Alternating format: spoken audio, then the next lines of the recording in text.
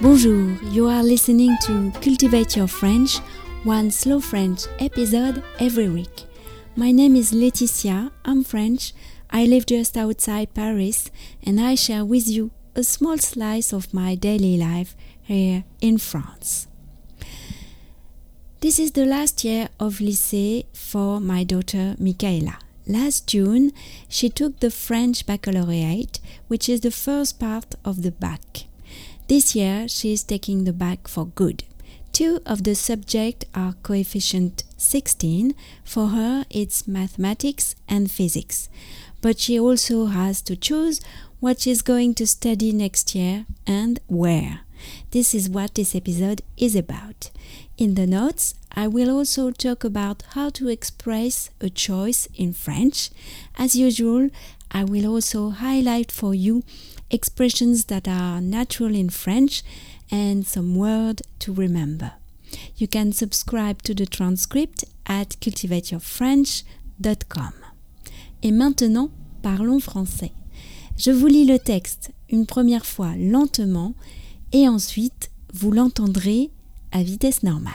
C'est parti!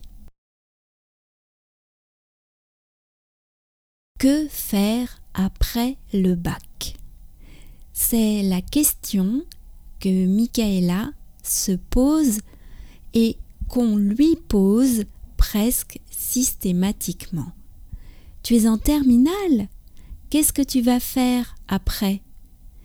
Michaela répond que pour l'instant, elle ne sait pas encore. Elle a encore un peu de temps, mais pas tant que ça.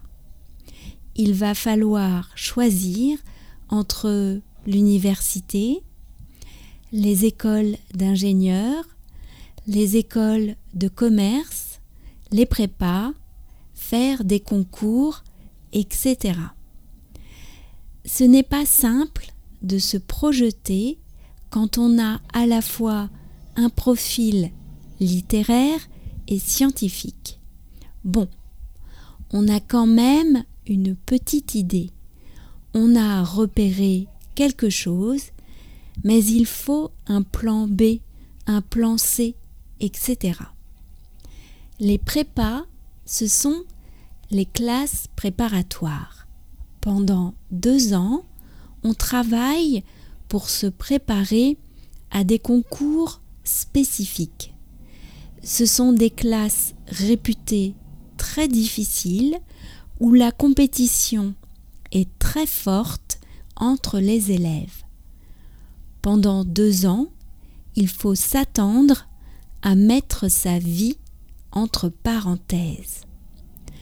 J'en parle souvent avec mon amie Orsolia à la marche nordique, dont le fils a eu le bac l'année dernière et qui a été pris en médecine. Ce qui fait très peur aux parents et aux élèves, c'est Parcoursup, un algorithme qui, sur 10 choix, vous propose des universités. Les cas d'élèves ayant des bonnes notes, se retrouvant dans des universités moins prestigieuses ou éloignées que d'autres qui avaient de moins bonnes notes sont légion. Autour de nous, nous avons vu le stress que cela représente, les listes d'attente qui se réduisent vite, puis lentement, les espoirs qui se confirment ou s'envolent. Lisa, elle, a déjà choisi. « Je ferai tout comme Mika », nous a-t-elle dit. Et maintenant, le texte à vitesse normale. Que faire après le bac? C'est la question que Michaela se pose et qu'on lui pose presque systématiquement. Tu es en terminale? Qu'est-ce que tu vas faire après? Michaela répond que pour l'instant, elle ne sait pas encore. Elle a encore un peu de temps, mais pas tant que ça. Il va falloir choisir entre l'université, les écoles d'ingénieurs, les écoles de commerce, les prépas, faire des concours, etc. Ce n'est pas simple de se projeter quand on a à la fois un profil littéraire et scientifique. Bon, on a quand même une petite idée, on a repéré quelque chose, mais il faut un plan B, un plan C, etc. Les prépas, ce sont les classes préparatoires. Pendant 2 ans, on travaille pour se préparer à des concours spécifiques. Ce sont des classes réputées très difficiles où la compétition est très forte entre les élèves. Pendant 2 ans, il faut s'attendre à mettre sa vie entre parenthèses.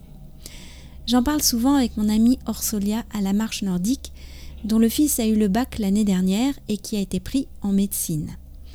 Ce qui fait très peur aux parents et aux élèves, c'est Parcoursup, un algorithme qui, sur 10 choix, vous propose des universités. Les cas d'élèves ayant des bonnes notes et se retrouvant dans des universités moins prestigieuses ou éloignées que d'autres, qui avaient de moins bonnes notes, sont légion. Autour de nous, nous avons vu le stress que cela représente, les listes d'attente qui se réduisent vite, puis lentement, les espoirs qui se confirment ou s'envolent. Lisa, elle, a déjà choisi. « Je ferai tout comme Mika », nous a-t-elle dit. Cultivate Your French, c'est fini pour aujourd'hui. Je vous retrouve avec grand plaisir la semaine prochaine. Si vous avez envie de m'envoyer un message, voici mon adresse email frenchday@gmail.com. N'hésitez pas aussi à dire si vous aimez ce podcast dans votre application de podcast avec des petites étoiles. À bientôt, au revoir.